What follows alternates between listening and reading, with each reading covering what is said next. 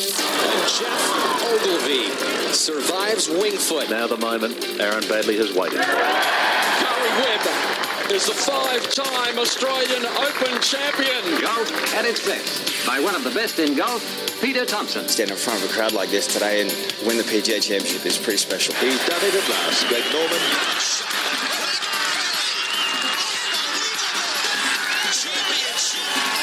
Matt Jones gets his name on the Stonehaven Cup. Leishman to 11 under. Now we've got a new leader, kids. There it is! Adam Scott. A life changer. Coming up next, you have unrestricted access to golf across Australia and the world. Thanks to Golf Australia, we're going inside the ropes. Subscribe now on iTunes or your favourite podcast app or head to golf.org.au. G'day everybody, welcome to Inside the Ropes episode number 103. Lovely to be here. Big show to come. Minwoo Lee going to join us on the program, wrap up the PGA Championship right off the top from Beth Page Black with two of the great men of Australian golf. Mark Hayes, how lovely to be here with you. Pleasure's all mine, Andy. I'm surprised I got the reins back from you after a stellar performance last week. Mike Clayton sits across from us. Hello, Clates. Andy, how are you? You well? Yeah, all good. Brooks Koepka. Brooks Koepka. Thoughts? Bull. Yeah, he really is. Is he fun to watch? I mean, unbelievable performance. But for the blip, after the turn on the Sunday, he was bulletproof, wasn't he? I mean, he's like Iron Man or Superman or whatever Marvel hero you want to roll in. It just looked like no one's going to lay a glove on him and it was going to be untouched. He sort of was almost the agent of his own demise. No one really came at him. He sort of gifted, Johnson a bit of a look at it, but then, he kind of wobbled late and 17 and 18. He played those holes poorly. But he never, but for that, he looked dead set bulletproof. Yeah, just perfect course for him. Powerful.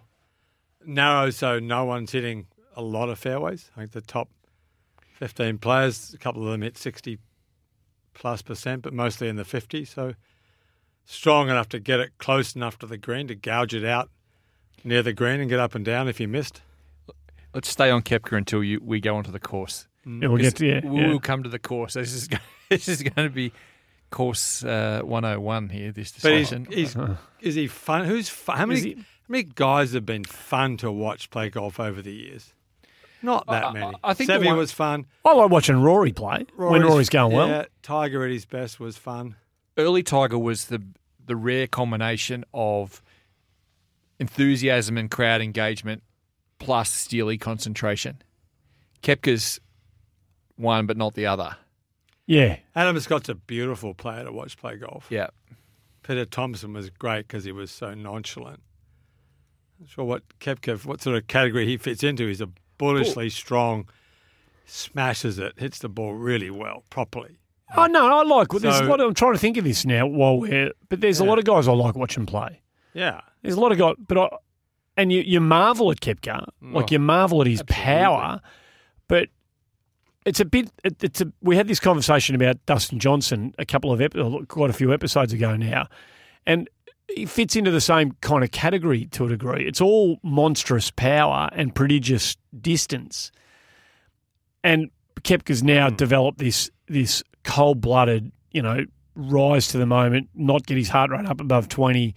Like menace on two legs and just wills his way in big championships now, sort of beyond anybody who comes at him. So all of that's really admirable, but I just don't know whether he's Do we care? Fun to do watch. we care about him is the question. Well, Does anyone care about I think you start caring when someone gets into the historic realm of 6+ majors, right? 8 or 9. Well, he's going to get there in a hurry, isn't he? Well, let's put this on the table. He's got 4 in 18 months. Yeah. He's got 5. I've said this stat 100 times this week, Andy.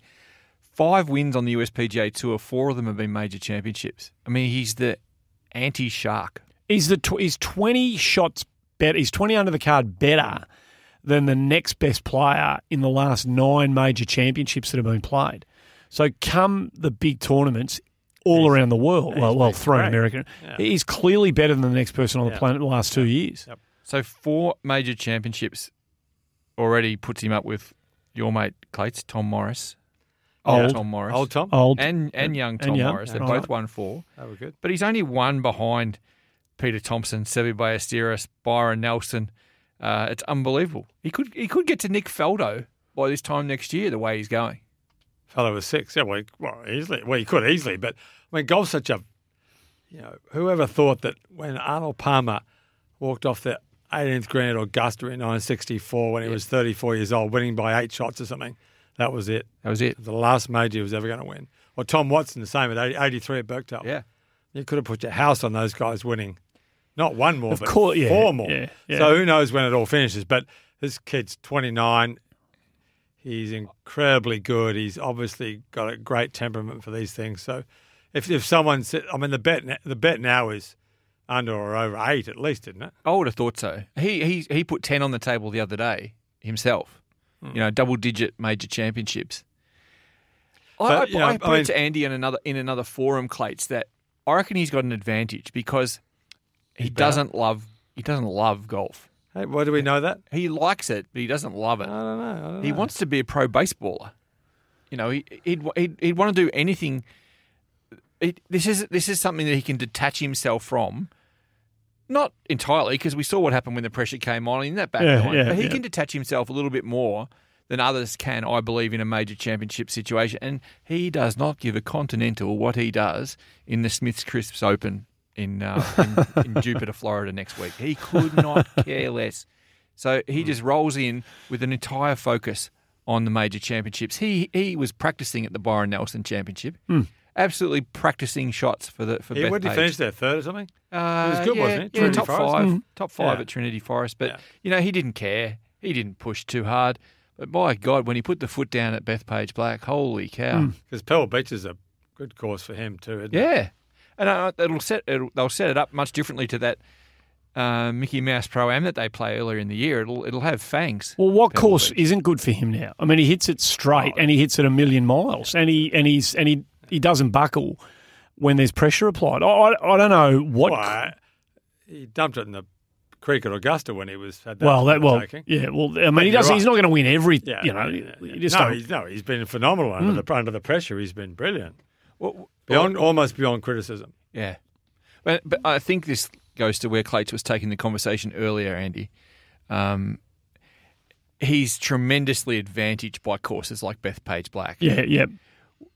It plays right into his wheelhouse that only a few people are capable of going with him. And the best example of an opponent was Dustin Johnson. Yeah. The guy, and Clates has got some stats here that I'm sure he's going to roll out about percentages and things. But you couldn't build a better course for Brooks Koepka. That's if we're trying to analyse how many majors he's going to win, and we start rolling him out onto courses set up like Bethpage Black the other day, the number is barely capable. But if we start playing on wider courses, that said he won at Erin Hills, we could see, in my opinion, the chances of other players be exponentially increased. Whereas there were players the other day who just could not possibly compete on the way Bethpage Black was set up. Only 6 guys under par. Yeah. It's a ridiculous course set up, in my opinion, Clates. What do you think? Well, Spieth hit 5 fairways the last day and shot. He didn't have a chance to win, but I hate narrow fairways bordered by long green grass. I just think they look awful. No matter how they play, they look awful set up like that. All the bunkers in the rough. So when Harold Varner hit it in the bunker at the last hole, that was a haven in amongst all that long grass. I mean, if you're in a bunker, that's a win. That can never be a good thing for golf. Seeing Tommy Fleetwood take a 3/4 backswing from a yard off the 16th green was just silliness. I mean, it's penalising, but there's no skill in that shot. It's hit and hope. It's boring. So I think it's awful to watch. It's awful to look at. It's a distortion of what golf was meant to be and what that golf course was meant to be like. If Tillinghast came back now, he'd hate the look of it. That place would look amazing if it was just all short grass. And wind, they would shoot, which is the problem with the game, is that they would shoot 15 under par, and everyone would say, well, of course it's too easy for a major championship, but it would look like proper golf and it would be more interesting. And because the problem is America's a dreadful climate for golf. It's too hot, it's too wet, it's too soft, it's too everything. Scotland's got the perfect climate for golf. Hard, bouncy, hungry links turf where the ball bounces. Australia's better. Australia's pretty good, but America's generally soft. So the only way they can see to defend those golf courses if they can't get the greens like Royal Melbourne is to just do what they did. Have narrow fairways and grow long grass. And people then think because 6 under is the winning score, everything's all right with the world. Yeah. Whereas in fact it's incredibly boring to watch good players hack out of long grass. Of course it is. And it actually looks like they're not playing as well as they are because you miss a 28-yard wide fairway by 4 yards and you just take the wedge and chop it back out in the fairway. Whereas at Royal Melbourne, they won't miss the fairway at Royal Melbourne unless they try and hug an edge. But if you say to Brooks Koepka at the President's Cup, all you got to do this week is hit the fairway. He'll hit every fairway, no problem at all. But then he's got to hit high quality, I was going to say irons, pitch shots to get close to the flags. But that's the problem with the game is that Royal Melbourne's as great as that course is. It's a pitch and putt course for these guys. And we'll see in November and December. Yeah, if it's still especially. What it's been reduced to. And that's nothing, it's no criticism of what I think is one of the best courses in the world. It's just the reality of how far these guys hit the ball. I had a good conversation, Andy, this morning with Justin Falconer in our office. One of the great things that I go to tournaments to watch, before I was involved in golf, I would go and watch because I love to see guys like Mike Clayton hit out of the rough, play an inventive shot that I didn't have. Yeah. Every player who's listening to this right now can play a good shot from a fairway. Only pros can play outstanding shots from the rough all the time that keep him in with a chance to make par or better sometimes. Well, it's when you've got to in Australia, you've got to judge how the ball's going to fly. Yeah. How is it going to come out hot and go over the green, or how's it going to come out? Whereas in America, you know it's going to come out. You just gouge it. They all come out the same, which is the problem with their golf is they try and create an equity of punishment. So everyone who misses by X gets X, everyone who misses by Y gets Y, and it's all got to be fair and equal. Whereas if you miss at St Andrews or Royal Melbourne or a great course like that, it's random punishment. You might get a good lie, you might get a bad one. But a part of the mental challenge of golf is dealing with your bad break, dealing with the good luck of your opponent. But after the course of 72 holes, it'll all pretty much work out fair and square. I just like the fact that anywhere inside 200 metres, in any potentially disastrous lie on the courses that you and I are espousing now, you can play an awesome shot, not me. You can play an awesome shot and escape. This one here is I'm gouging it out. Well, I've got a lob wedge in my hand and I'm just putting it back in play. Well, the good thing about though our golf in Australia and in Scotland and Britain is that there are no disastrous lies. Unless you go to where Minwoo Lee's playing the British Open qualifier at Walton Heath next week. If you go in the header there, that's a disaster. But if you miss the fairway in Australia and England and Britain generally, the good thing about it is it's not a disastrous lie. It's a lie that gives you a chance. It also gives you a chance to mess up. You're not messing up out of the rough at Bethpage. You just hack it out. There's no imagination. Zero. Like you talk about the shots you're talking about these guys playing, when you get in behind a good player and you can see them working the angles, working the lie, seeing the options, you can see them computing, well, I've got 3 or 4 shots I can play here to get out.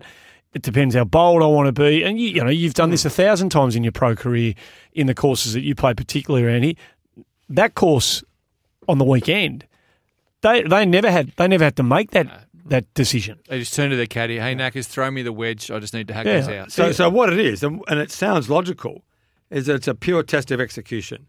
And most people who hear that will say, well, isn't that what golf should be? Well, that's one way to play it. But a better way to play it is it's a test of execution and of thought. Yeah. There is no thought. There's nerve required. You've got to have the guts to stand up and hit it. But there's no test of thought or options because you're not playing to one half of a fairway or another because you're just happy to be – because you're better off on the fairway but completely on the wrong side of it than you are on the right side of it but 2 feet off it. So why would you try to hedge down one side of a fairway to open up an angle to a flag? And so the strategy is reduced to or dumbed down to not much. I think that's a really good way of putting Beautifully it. put. Yeah. Clates, I know that you've got these numbers on your phone here. Andy, I don't know if you've seen these, but this is unbelievable, especially as it pertains to Adam Scott. But these are the numbers that Clates has done his research. It's pretty impressive for Clates. I just found to it come on. into Someone put it That's up on great. Twitter. No, don't say that. Clates. Okay. No. You've done some serious research and you've brought this in here. So 1, 2, 3, 4, 5 of the top 13 players are in the top 10 in driving distance. Oh, there you go. It's But- amazing. That's on tour. But for the only year. 3 in the top 20 in accuracy. So whilst you would think this type of setup rewards straight driving, it in fact rewards driving reasonably straight but getting close to the greens. So you can gouge it out and gouge it on. So Koepka was 57% of fairways, Johnson 57. And we lauded Koepka through the weekend for just being infallible off the tee. And he's not, clearly. Well, his numbers took a hit. Jordan in the last Spieth, round, didn't they? 48%, finished third, hitting less than half the fairways on a course where you can't play from the rough. So one, it tells you what a great putter he is. Adam Scott was interesting because everyone points to Adam as perfect swing, great driver, lousy putter. Is that the knock on Adam Scott? Of course it is. 48% of fairways hit, 27 out of 56, and 38th in driving distance. So not only is he quite some way from the longest, he's quite some way from being the straightest too. So when you say, the driver is more of a problem than the putter, looking at that. On that course. Yeah, it's On that course. Because those numbers would be skewed elsewhere, wouldn't they? You know, yeah. But he had a good week with a dodgy weekend. He shot 74 the last day with a bad finish. He did, and on the second day when Adam Scott had the tournament sort of still within his reach, and for that matter, he had a chance to shoot the major championship record score for a while until he had a little 3-putt on the 17th. They showed some stats of his round after that, Andy. He's ranked, I didn't realise this, Adam Scott is ranked 207th on tour for putts between 4 to 8 feet, which I think that sort of goes to what Clates is saying. So he makes them just under 60% of the time, which is nowhere near what you need it to be. Would you believe that from 15 to 20 feet, he's ranked number 1 on tour? So where is he inside 20? From 0 to 20 feet, where is he? They didn't show the whole thing, but from 4 So to he's- 8, he's 207th. Yeah, that's From amazing. 15 to 20, he's number 1. Yeah. And on the Friday, when he was bombing in putts from all over the place, made nearly 300 feet of putts. Missed a 2-footer. Missed a 2-footer to get a chance at a 62. But it's incredible to think that, you know, the strength of his game was the putting, but it clearly was the strength of his game. It's something we've never said before here. Yeah, that's interesting. So, tie 8, Scott, tie 23, Day, tie 64, Smith, tie 71, Lucas Herbert, Leash, Jones, Dean and Hocknell. Yeah. He's one of us. They missed the cut. Club pros, yeah. There you go. Unnoticed, Patrick Cantlay was third, was he? He was up there, yeah. 7th in driving distance and 19th in accuracy. So he's, if you want to kind of roughy for a major in the next couple of It's years. going all right, yeah. good, Is he Patrick. starting to play a bit He's quicker? good. Is he playing quickly Is enough? he slow, is he? He has been in the past. Roger Bannister, slow? He was nominated. Yeah, He's in. okay. He was in. Here's a trivia question for you both. There's a person about to join this list I'm about to talk about, and it's based on the USPGA Championship. Louis Oosthuizen, Tiger Woods, Jack Nicklaus, Tom Watson, Arnold Palmer, Phil Mickelson, and Greg Norman. Dustin Johnson. That's the addition to the list. So do you know what the list Yeah, I is? do. Talk Sorry. to us. No, it's good. Good Career answer. runner-up in Grand Slams. Yeah, career Grand Slam in runner-ups. Isn't that what I just said? Or No, right? but that's okay. Right. We listen to what you mean, not what you say. Dustin Johnson, who on that list could have, would have, should have had X number of majors. How many? 5? Could have. Well, he blew that one at Pellwood, didn't he? Yeah. 82. He burned one at Whistling Straits. Yeah, when that was the Keimer got official's him. fault. That was atrocious. Yeah, It was that's atrocious terrible. bit of officiating. He 3-putted at Chambers Bay, didn't he, to lose that US Yep. Open. Won at Oakmont with that ridiculous ruling and that shambles, but he hit 2 great shots into 18. But He hit a 2-on over the fence at St George's when Darren Clark won. on 14. Oh, yeah. Awful shot. Forgot about that. Horrendous shot. He's been in position to win so many Yeah, major no, championships. absolutely. And I reckon that we watched it the other day. He got to within 1 out of the blue. But that, and then just Folded. threw up all fell over at himself. yeah, he It did. was terrible. Yeah, it was horrible. One of the great mysteries as to why no one has ever hired Squirrel, who caddied for Jeff Ogilvy for 10 years. Caddied for me a little bit, a lot of good players, much better players than me. I was probably the worst player he caddied for. But why Adam Scott didn't hire him, I don't know. Why Dustin Johnson should hire him. Squirrel's an amazing caddy, and he He came for Matt Fitzpatrick, who won the Swiss Open with him, then fired him because someone more famous offered himself up. But convinced Squirrel would help anyone he came for, and Dustin Johnson, no more than Dustin Johnson. Yeah. But he's got his brother coming for him, so he's keeping the money in the family. That's it. That'll keep the wife, that'll keep the family happy. Yeah. So 2024, well, I'm sure we'll hear of Bethpage Black between now and then, but 2024 we go back there for the Ryder Cup. Harold Varner said that they were telling Brooks to choke as he was falling apart on 18 on the final day. They were literally abusing him. Some of the crowd behaviour was horrific. It's been commented upon by plenty of people who were there, and they're all putting out the red flags. The Ryder Cup shouldn't be. The behaviour of these fans in this part of the world for an event like that, it will be a disaster. Boorish was the word that I heard on used. More than one occasion. Yeah. Is there anything we can do about it? That's one of their own, Andy. Like Brooks Koepka's, an All-American sort of a boy, isn't he? Choke. Bray Brooks, keep choking. This is a problem with all New York area sports teams. I believe it's not, just a golf thing. They want to be part of the action. They want to put their own little personal brand involvement. That when Brooks Koepka was playing out of that funnel on the side of was it the 14th maybe? Yep. On the back nine the other day. Wowee. I mean, that intent on getting into the picture and having their say, it's ridiculous. It's extraordinary. And I dread to think what's going to happen at the Ryder Cup. Can you imagine being a European rookie Ryder Cupper? Oh, God. Now, Dennis Pugh, who coaches Francesco Molinaro, has a different take on it. The course will suit Europe because no matter how it's set up, par's a good score. The crowd will be difficult for USA team to play in front of if they get behind. That's true. That's a good point. So I'm not sure it's good. But it's a bizarre But it's just sporting, general behaviour, If anyone behaved that way at a golf tournament in Australia, it's just not the way Australian golf or British golf crowds react. But it's a peculiarly New York thing where they feel as entitled as we do when we go to a football match to scream at the umpire, to scream at anyone who's the players or the it's just they inject themselves onto the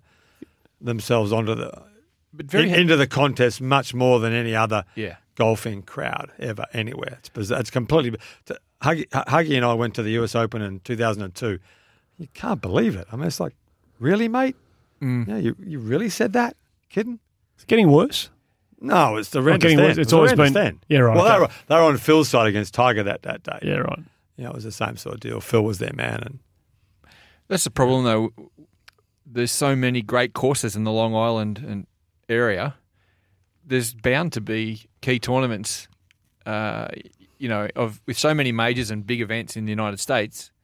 There's bound to be tournaments in the New York metropolitan area. I can't see them ever being able to avoid this problem. The one in Boston, in New Jersey. The one in Boston was pretty bad. The one at the Country Club where is that Brookline? Yeah, that was where Payne Stewart gave that hole to Monty, and Payne Stewart went into the crowd and sort of read him the riot act. Yeah, you better start behaving here. I'm playing this guy, but behave. Yeah, some common decency, please. Yeah.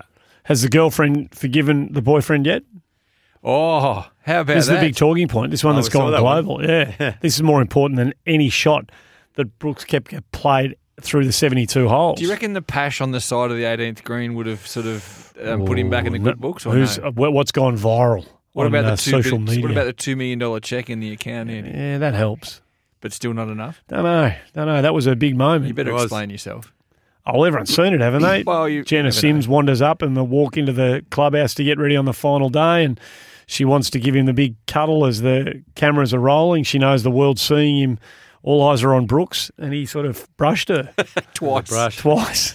And then she folded the arms, and that was the moment. That could have, in fact, if Brooks Koepka if I had been Brooks Koepka in that moment, that would have been the moment that I lost the tournament, because that's the only thing I would have been thinking about. For how much strife am I in now for burning the Dahl?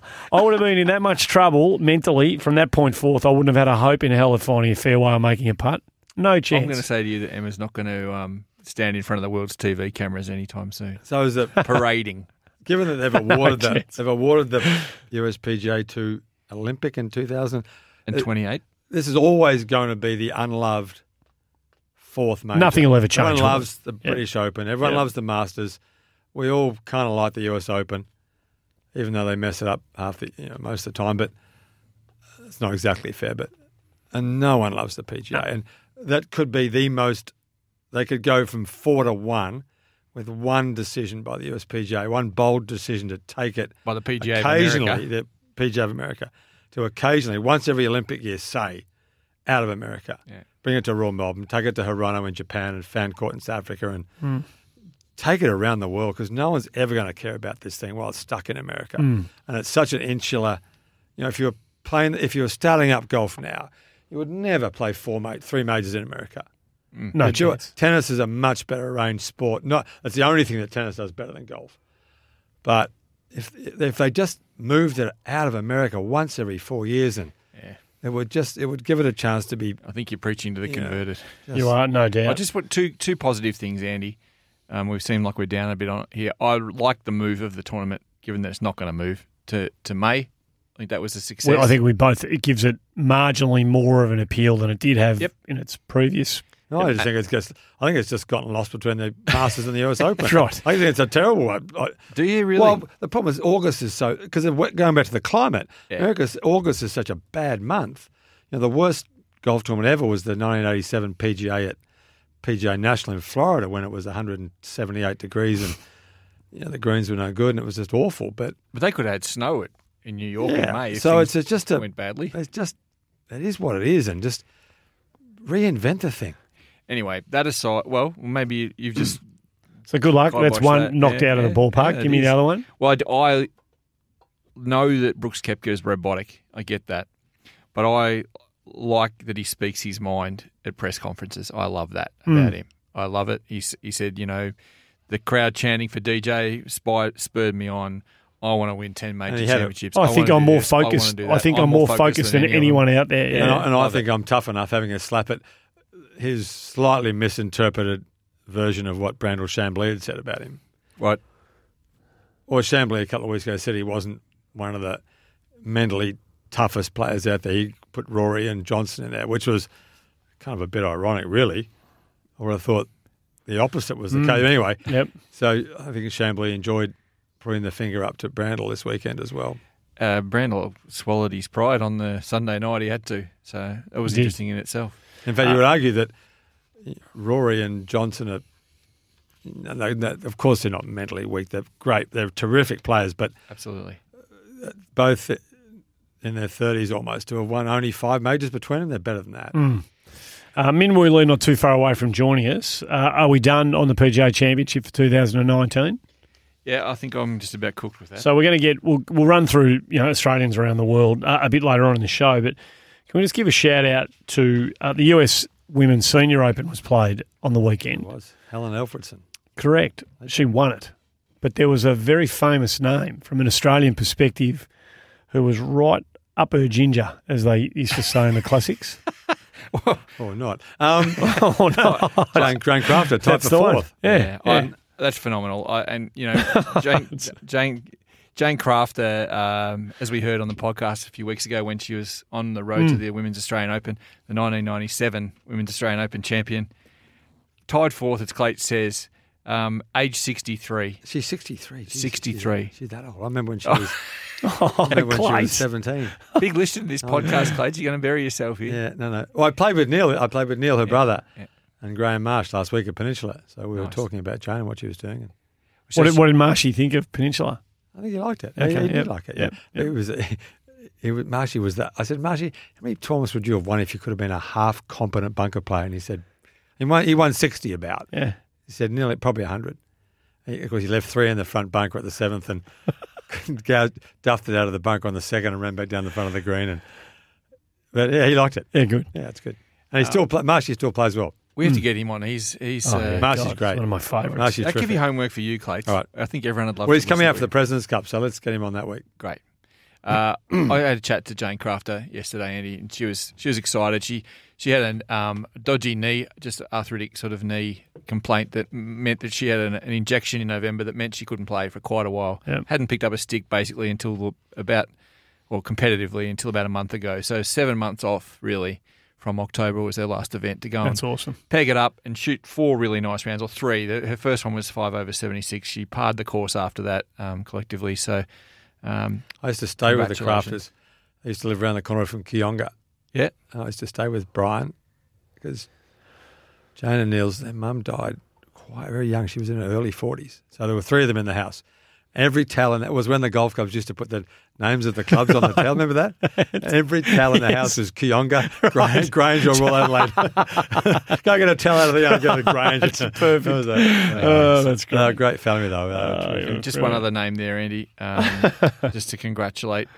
Sue Worcester and Jan Stevenson missed the cut there, but Wendy Doolan, first time around on the senior circuit, just turned 50, a name that many people will be familiar with. Wendy Doolan finished 11th. We should have mentioned that. With 81 the first round or something? Yeah, shot 81 the first round, then 68, 71, 74. Only finished one stroke behind Laura Davies, of all people. Yeah. So great effort by Wendy Doolan to finish 11th. But Jane Crafter, T4, golf clap from us, and I think that's a huge effort. At age 63, let's be honest. Here. Don't go anywhere from one extreme to the other. Hashtag golden era on the other side of this. Min Woo Lee is going to join us on the show. You're listening to Inside the Ropes. Hi, I'm Minjee Lee, and I'm proud to be an ambassador for MyGolf, Australian Golf's national junior program. One of my favourite things about coming back to Australia is seeing all the kids getting into golf. MyGolf is every Aussie kid's first step on their golfing pathway. It's all about fun and friendship, learning golf and life skills in a safe and healthy environment. So, if your child is between 5 and 12 years old, be sure to find a program near you at mygolf.org.au. Welcome back to the show. We love revelling in hashtag golden era, Hazy. Hopefully other people are picking up on this other than just you and I, a couple of silly old buggers who keep banging on about this with our Twitter handle that we're trying to get going sort of global and get it trending. When we do get to use it, there's often the name Min Woo Lee attached to it. There has been many, many times on the way through, and he's back in Perth having taken some really, really significant steps in his career in recent times, and he's been good enough to join us on the show. Min, thanks for joining us, mate. Great to have you on the podcast. Yeah, thank you for having me. It's an honour, isn't it? Well, we'd like to think so. Not many would share that view, but we'd like to think so. It's about time you joined us. We've talked about you on. We've done 100. This is 103 episodes. We've talked about you on approximately 87 of them. Yeah, no, it's good. I've always wanted to be on this. It took 103 goes to get him on. Nice to be home. No, I've listened. It's really good. I had a bit of a break, had a week and a half off, so feeling refreshed and getting back into it. And then I got the US Open qualifying next week. So when you say refreshed, Min, I mean, it has been a crazy few months since you turned pro, hasn't it? Mm-hmm. Yeah, it's been pretty hectic. A lot of travel and not much time at home. So it's nice to just hang out with my family and friends back home.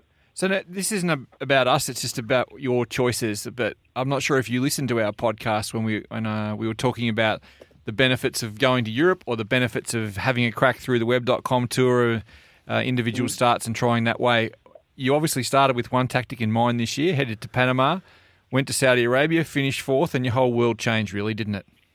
Yeah. I didn't even know about this 7-start thing, and I ended up obviously with a good result, and that kind of just kick-started everything. And then, my mindset just shifted to Europe, and a lot of people have said that Europe's a way, and I'm glad I went this way. It's the courses are really, really good, and you got to hit every shot pretty much. So, and the people are awesome on this tour. So, it's a very good place to start, and hopefully I clinch my full card for next year in the next few opportunities. You better tell us about that, mate. We've been pontificating about the maths required and we can't figure it out. And I know that you'll know exactly. That's your shtick. As in what I have to get? Yeah, what you've got available left to you in terms of invitations and where you have to get to money-wise or points-wise. Yeah, so before the British Masters last week, I had to get a top 40 in that tournament, which I missed the cut by one.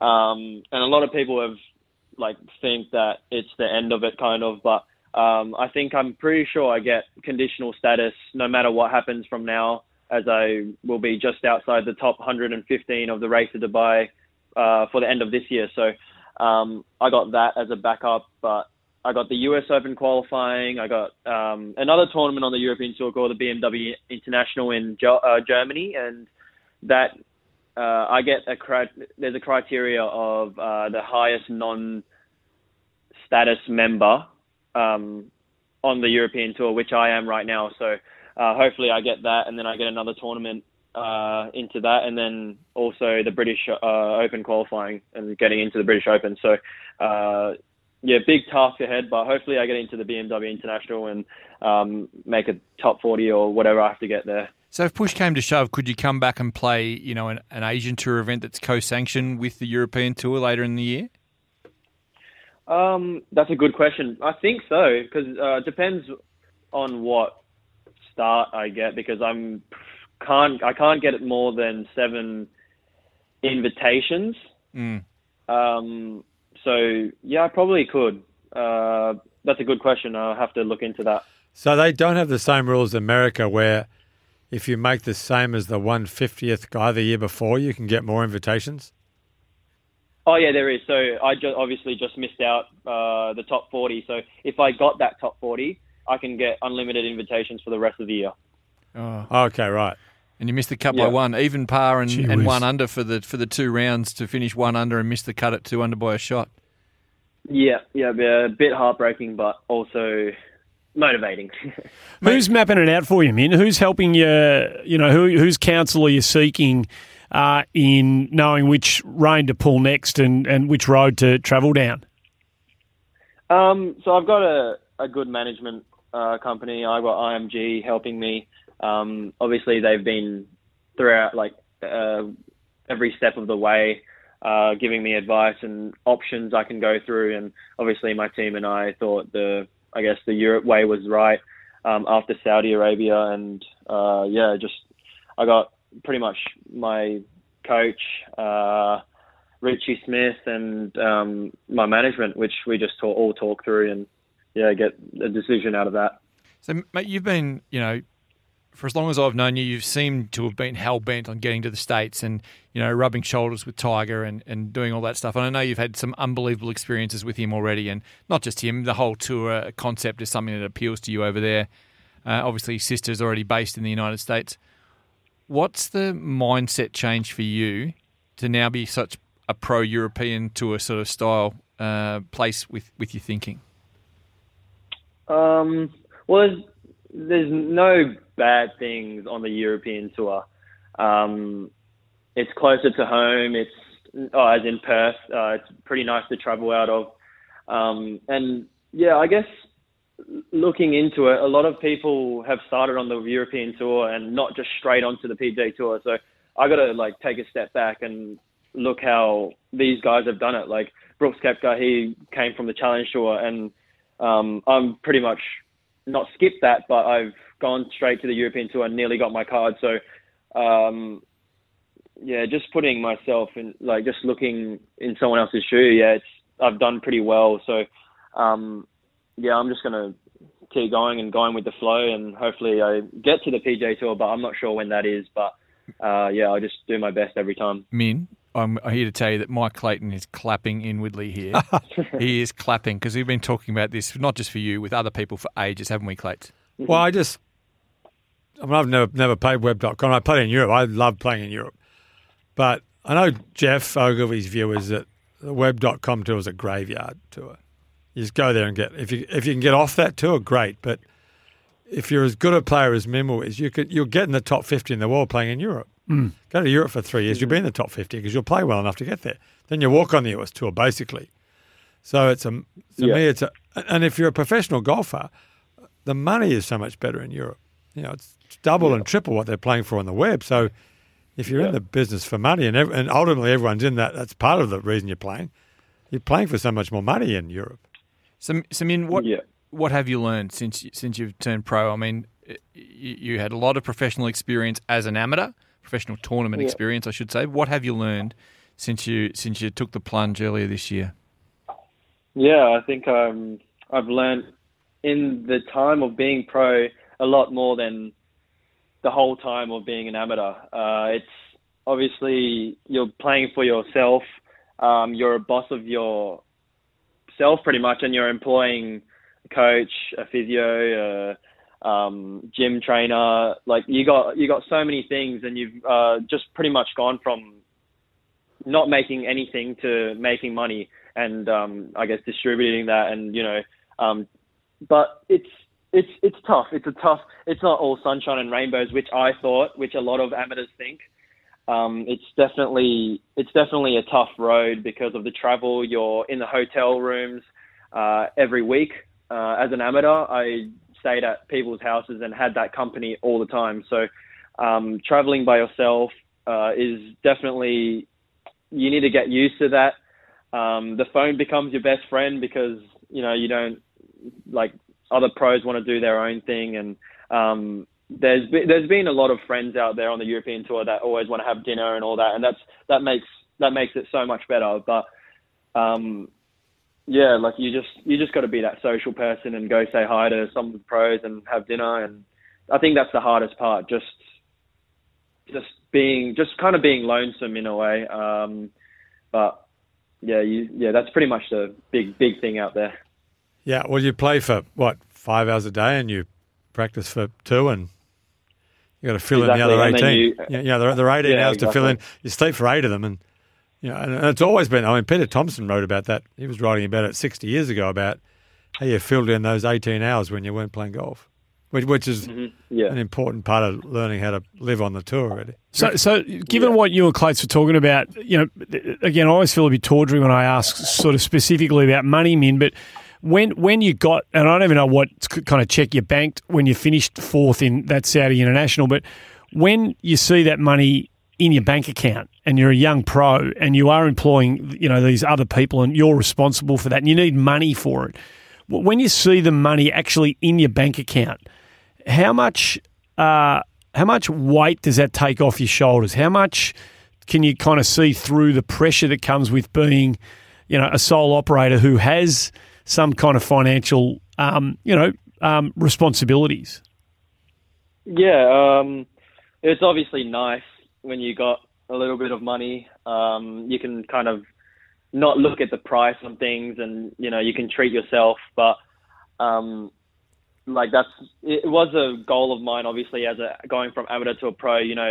Let's make some money. But after the Saudi tournament, then it was let's get my card. So there's pressure on pressure, and it's kind of daunting because it's not the way I've always played. Like, the way I've played is just go out there and play and not really focus on the score too much, and just hit every shot like hard and just hold a putt. But when there's like that Saudi putt, if I had a 5-footer on the last, and that would have been for like $30,000, which is a lot of money. And yeah, that's exactly why we practice. We don't want to, I guess, lose that $30,000 that could have been made up for. So, it's obviously nice, but there's always a goal that you want to achieve.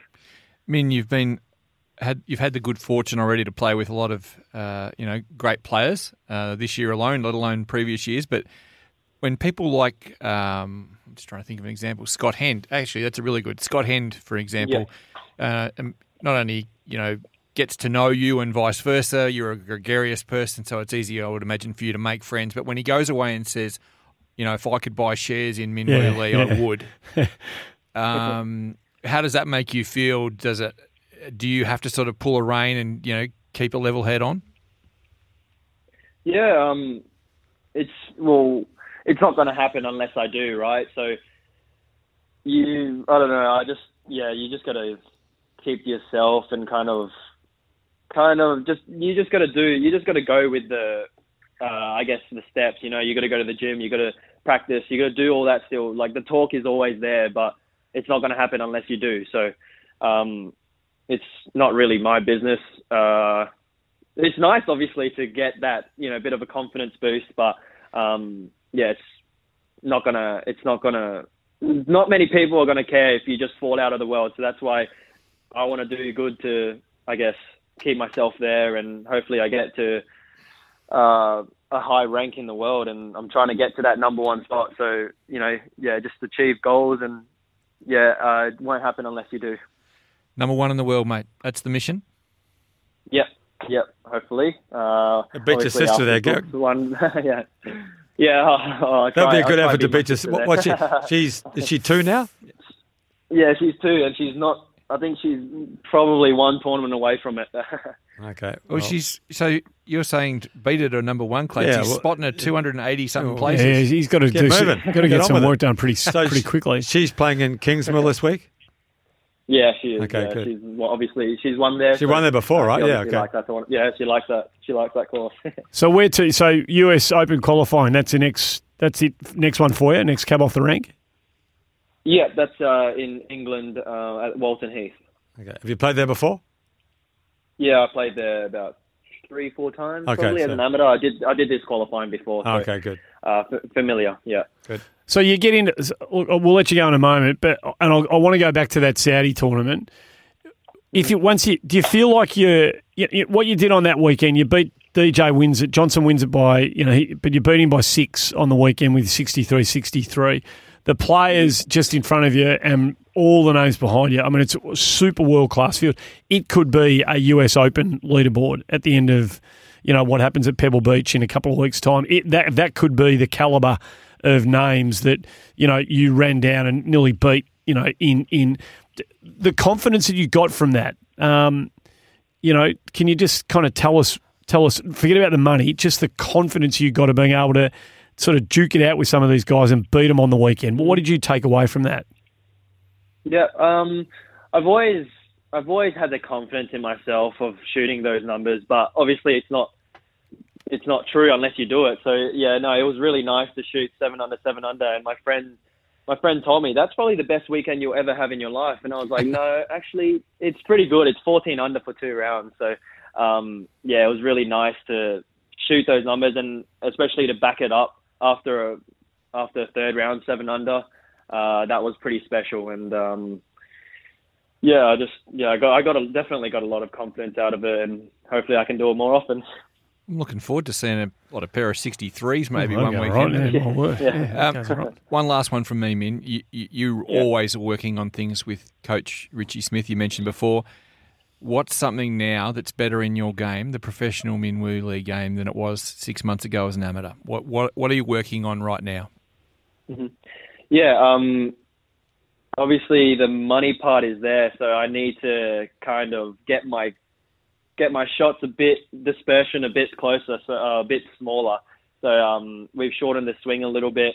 The shots have been a bit more solid. So everything 6 months ago, now, everything has gone a little bit better, which is nice to know. My stats have been very good. Still got a lot of things to work on, especially probably hitting fairways. Because when I do hit fairways, then I can shoot low scores. So there's been courses out here on the European Tour that are very tight and dead when you hit it in the trees, and it's not like some courses where you can hit it and then chip it out onto the green. So just having a mindset of just going out there and playing and not focusing on money, and also just hit some fairways. That's pretty much it. Because I guess I asked you that. Sorry, I've lied because this is another question. But I asked you that because, to me, while I think it was awesome that you stayed at amateur as long as you did, and which we said to David Micheluzzi last week, I felt like you had reached the end of your tether with amateur events in the sense that they never had your full concentration on the weekend, the one that you put into the Perth Super 6, for example, or anything in Saudi Arabia. That really has your attention, and when your attention is given, I put it to you that's some of the best golf going around. Yeah. I don't know. It's just, I guess, you want to, I don't know. It's always back to the money part, I guess, and the ranking. So, when I have a goal to achieve, I want to do it. And you just have this grit and the amount of work ethic and amount of practice you get in your sessions before you go, because you really want it, which is one thing. That's why I turned pro. And I'm glad I did it at that time.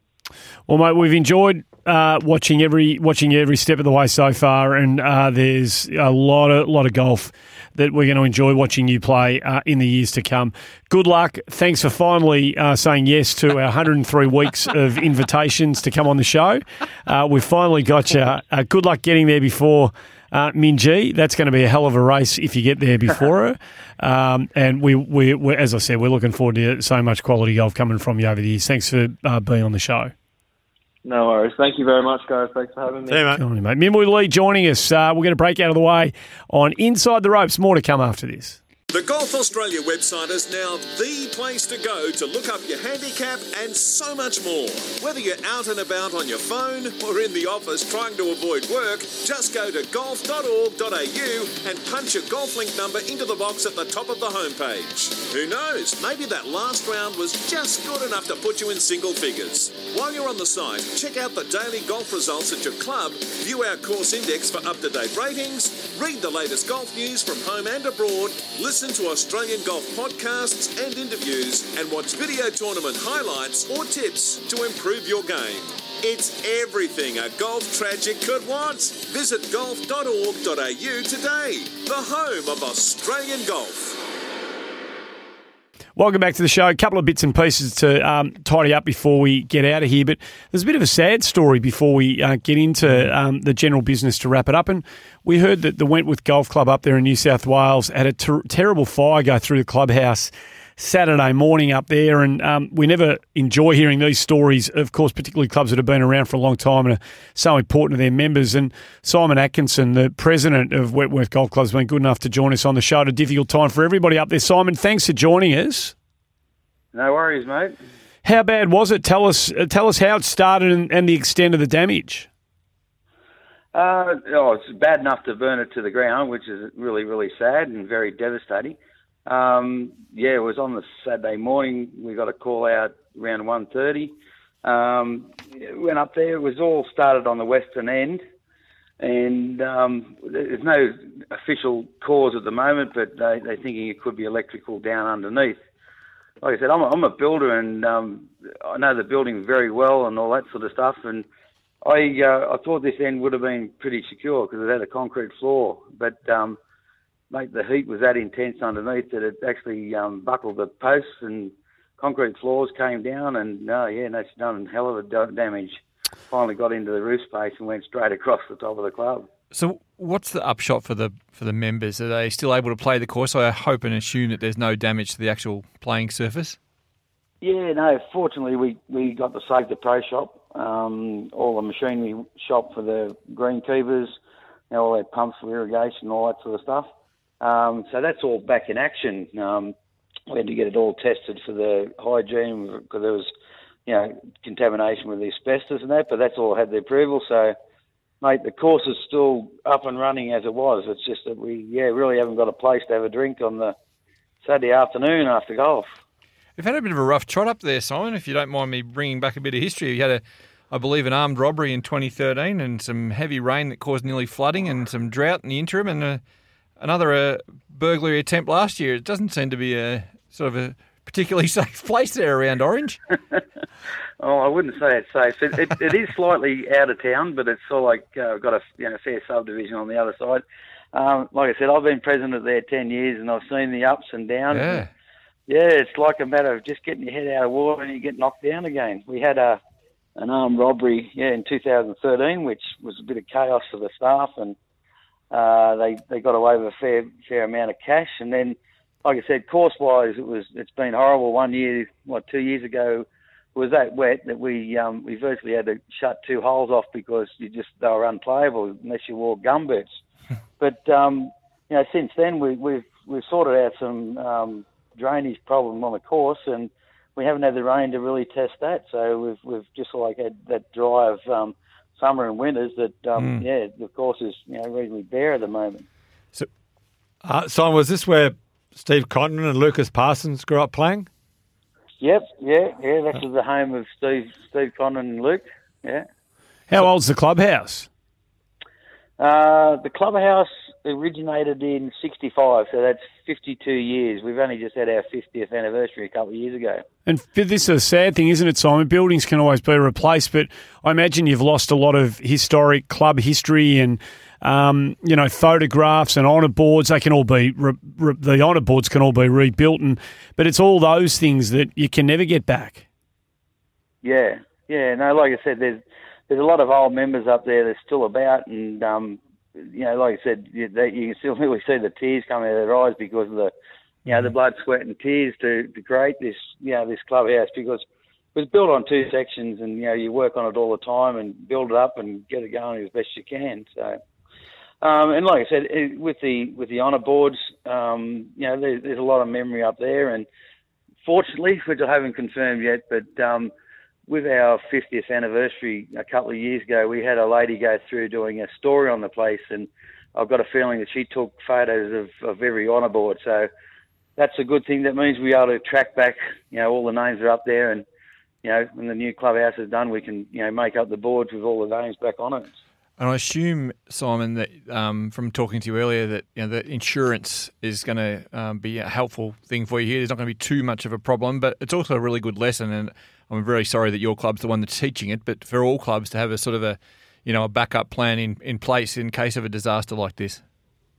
Oh, for sure. Look, like I said, we're lucky we've got the full insurance on the clubhouse and contents and loss of trade insurance as well, which is quite important because, from Saturday onwards, everything just grinds the whole, staff-wise, income, all that sort of stuff. And like I said, we've got to virtually now work as hard as we can to try and get a temporary clubhouse set up for the members because, number one, we don't want to lose our members. We don't want them to walk away and go to another club and things like that.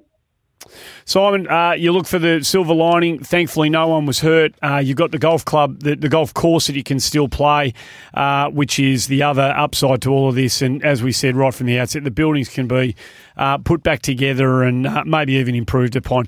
We'll look for the positives. We'll lament the loss of your clubhouse with you, and we look forward to getting up there when it's rebuilt and have a beer at the end of a good round of golf. Thanks for telling us about the story, and everybody here at Inside the Ropes, sorry to hear what your club's had to go through. Thanks for your time, mate.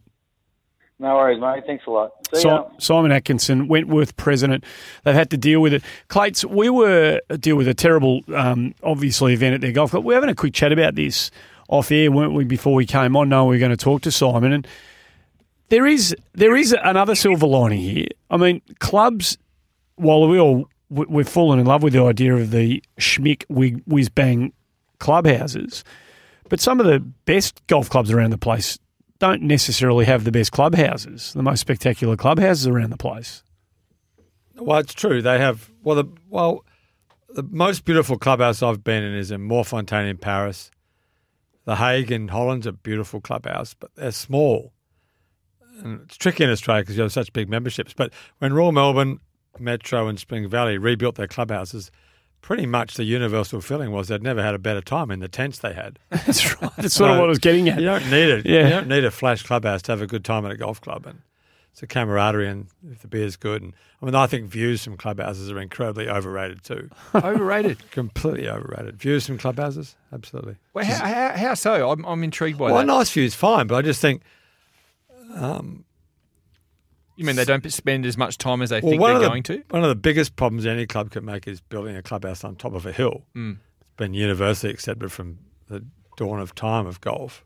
So Augusta, with its beautiful clubhouse on top of the hill, means that you've got to play that 18th hole straight back up the hill and the 10th hole straight down the hill again. And the first and the ninth are fine, but it's always problematic for the architect to have to play up to and back from a clubhouse on top of a hill. It's not all about architects, Clates.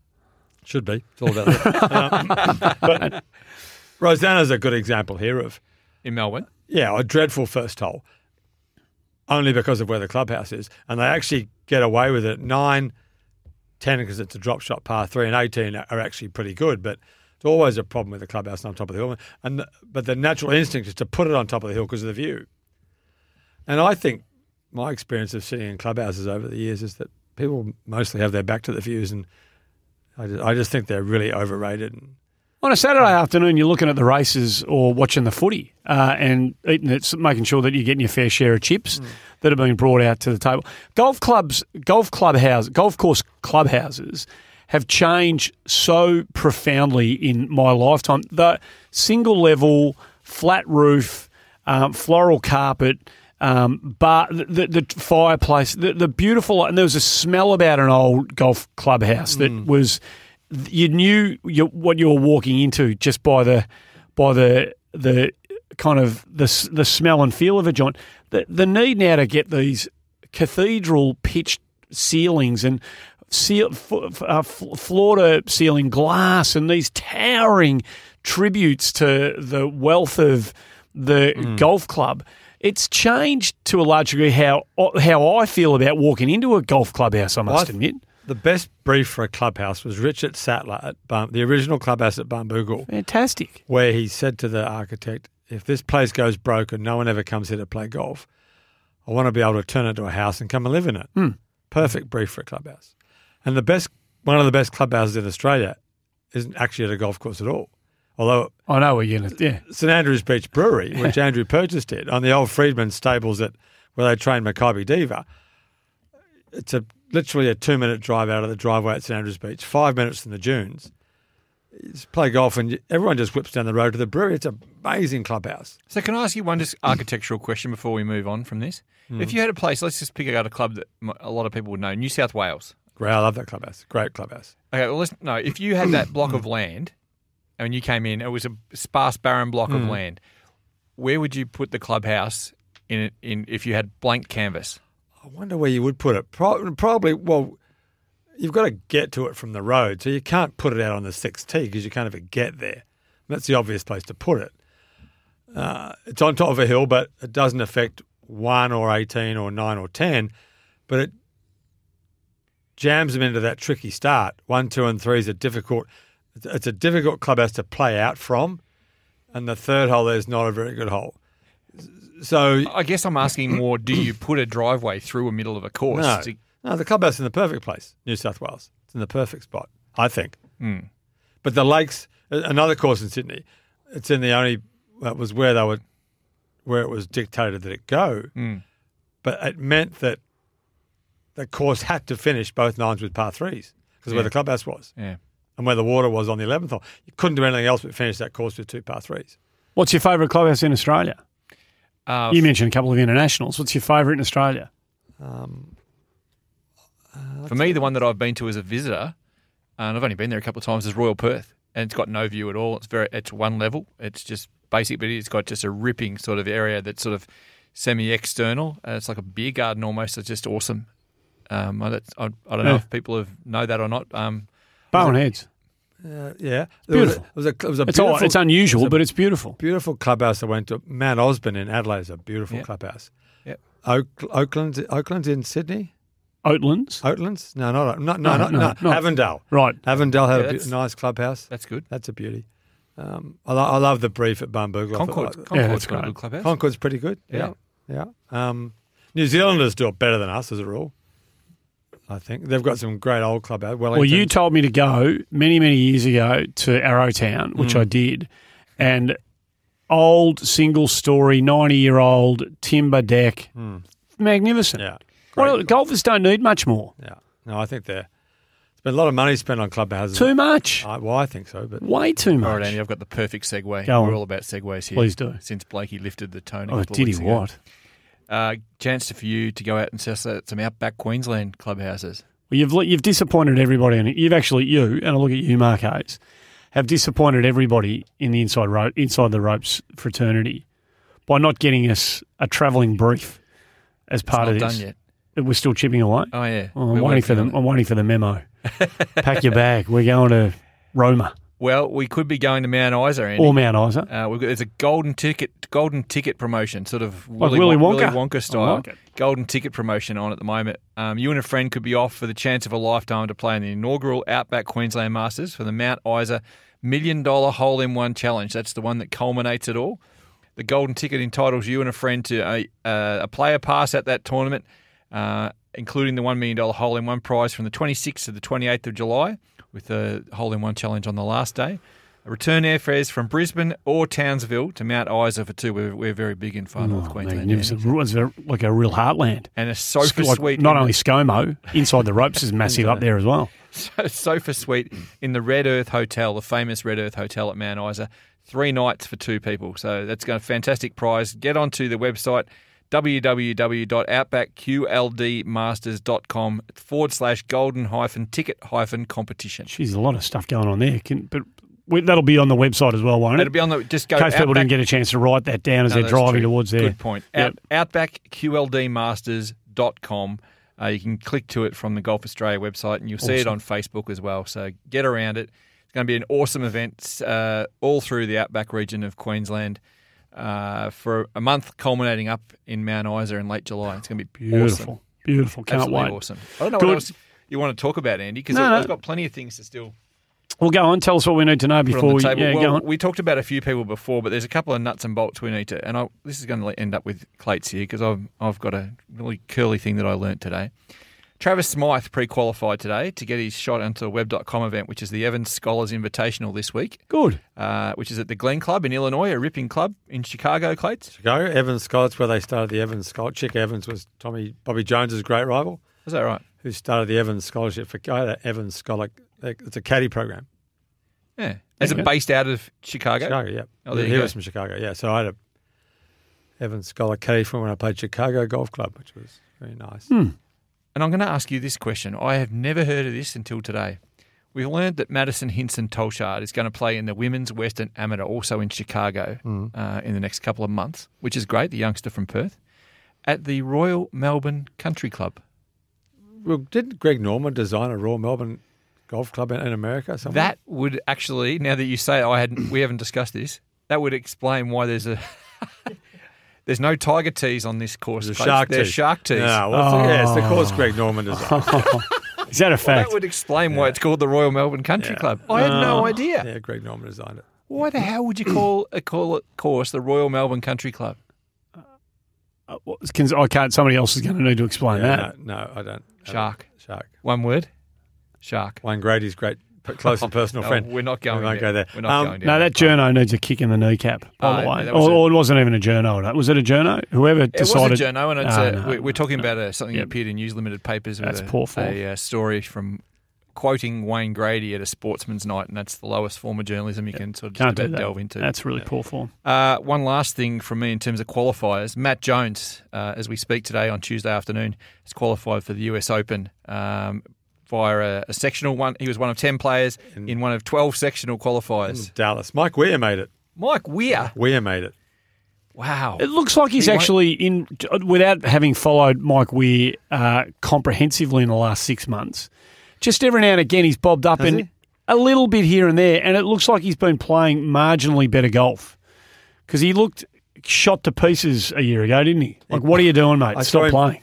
Because he played in Australia quite a bit when he was young. I saw him hit a shot in a practice round off the 8th tee at the Australian with a 3-wood out into the middle of the 9th fairway. Oh, wow. Intentionally? No, he just... That'd be a hell of a hill to hit over. Non-belief. He won $30 million. Oh, yeah, absolutely. He was way better than people thought, gave him credit for. Yeah, absolutely. Aside from winning the Masters, he was really good. Yeah. Oh, up until really recently, he looked like a terrible player on occasion. Well, he hasn't played well for years. But he's sort of bobbing up. You've had a bit of a Mike Weir sort of. Well, it's just sort of one of those sort of embarrassing ones where he'd sort of turn up because he won a tournament or he had some sort of invitation. Well, he plays the Masters every year. Yeah, of course. He won the Masters, and but he played the Australian Open very recently. I want to say he played the Australian 2 years ago. He played the Australian. Yeah, he's a ripping guy. I'm not having a go at him as a human being. Bloke. Well, let's quickly torturous existence playing golf when you're playing badly. That is true. It's just horrible. Well, I'm just getting up his because I didn't know we were going to talk about this. I just got up his recent. So going back from his most recent start, miscut, tied 40, miscut, tied 35, tied 41, miscut, tied 40, tied 56, miscut. Where's this? Where's he playing? He's been playing the KC, the Webb, Major, Webb, USA Tour, Webb, USA. So he's bobbing up here and there, but so based on what I've just said about he's shown some spikes in his performance, none of that would suggest anything that I said should be taken seriously.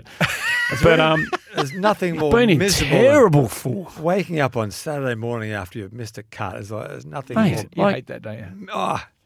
It's the worst. Still hate that. It's the worst. There's nothing good about it. We touched on obviously the Australians at the PGA and also Jane Crafter a little earlier on, but just wrapping up the other Aussies around the world. Please. Andy. big shout out to Steph Nah, who's runner-up to Leona Maguire, who's obviously LPGA Tour bound, the former world number 1 amateur. Steph Nah, rounds of 71, 68, 72 at the Symmetric Classic in North Carolina. So great effort there by the South Australian. Well, she's not a youngster anymore, unfortunately. Sorry, Steph. That's just a matter of... How's Steph? She's 30? 28? 28, 30, yeah, somewhere in that bracket. She's still sprightly compared to my good self. And the rest of us around this table. Karis Davidson, again, good effort. exceptional on the Japan Women's Tour at the Fukuoka Cantry Club, tied for 14th. Very big on the Fukuoka Cantry Club. Scotland's highest-ranked player. Scotland's highest-ranked female. I'm not going to pronounce I'm going to have a crack. The Qin Hongdao Championship on the PGA Tour of China. Chris Wood, 10th. Tim Stewart, 12th. The best Australians, Max McArdle, Corey Hale, James Grierson and Aaron Wilkin also making the cut there. At the Knoxville Open, we didn't have any luck with 3 guys missing the cut. Oh, good. T24 for Whitney Hillier at the La Reserva de Sotagrande Invitational in Spain. How about that? Tapping right into your inner Spaniard. That was pretty good for me then. And another good one for a name that's becoming common here, which is awesome. Ryan Ruffles, T6 to move back up to 4th on the order of merit in the PGA Tour Latino America. I reckon Ryan Ruffles might have had fun at that tournament. Not only did he play well, but it was in Montego Bay. Jamaica? No, No, she came of her own accord. Hey! There you go. That's pretty sharp there. Thank you very right much. At the end of the show. There you go, of course. That's it. Speaking about Spain, one Postigo. Yeah. Are they coming back this year for the Australian Open? I'd be staggered if those guys went I'll back. tell you who we need to get to play. Yep. I listened to a podcast with this guy the other day, Ken Green. Who's Ken Green? Ken Green, 4-time winner on the US Tour. Oh, that Ken. Yeah. Sorry, I thought you meant like a compatriot of Juan's. Amazing. What a life story. Alcoholic father, went to Honduras, got sexually abused by 2 blokes for a year and a half when he was 13 years old.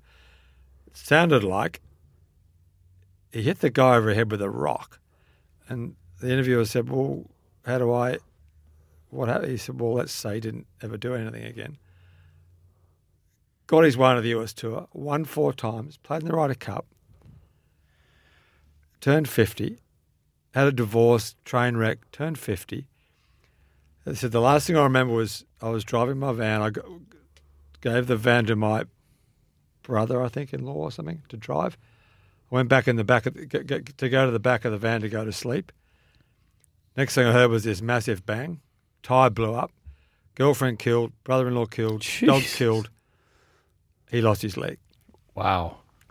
So, which goes to the disabled thing. Yeah. He then had 14 months exemption on the tour, on the Champions Tour, to go, and he petitioned the players to, once his injury was, to move the exemption on. So when he came back with his artificial leg, he would play again. The players, he said, they voted me down. You're What? kidding. You're They kidding. wouldn't let me play. They didn't let me play. what a Said disgrace. they all assumed that I'd get invites, and How old is he, Clates? he's 60.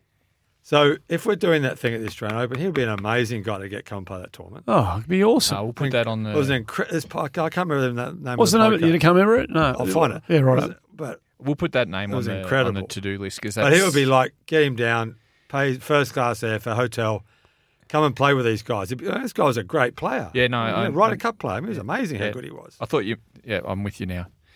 Well, the Australian All Abilities So Championship... if they're playing that, then he would be a great guy to have that. Ken Green. I'm writing it down. Ken Green. I'm going to take it all the way to the top, Clates, just for you. Ken Green. Just looking up if you just type in Ken Green podcast, whether anything pops up, but nothing initially. So that's your duty for next week, all right? I'll Can you find it now before you? It was incredible. It was an amazing story. We got to go, Andy. We do. We've got to go. So don't worry about finding it now, Clates. We'll find it during the week and we'll put it out on the socials. There you go. That is it. So if you're having a bad day, just think of Ken Green. Could be a whole lot worse. Yeah, there you go. Thanks for tuning in, folks. This has been another edition of Inside the Ropes. Back next week to do it all again.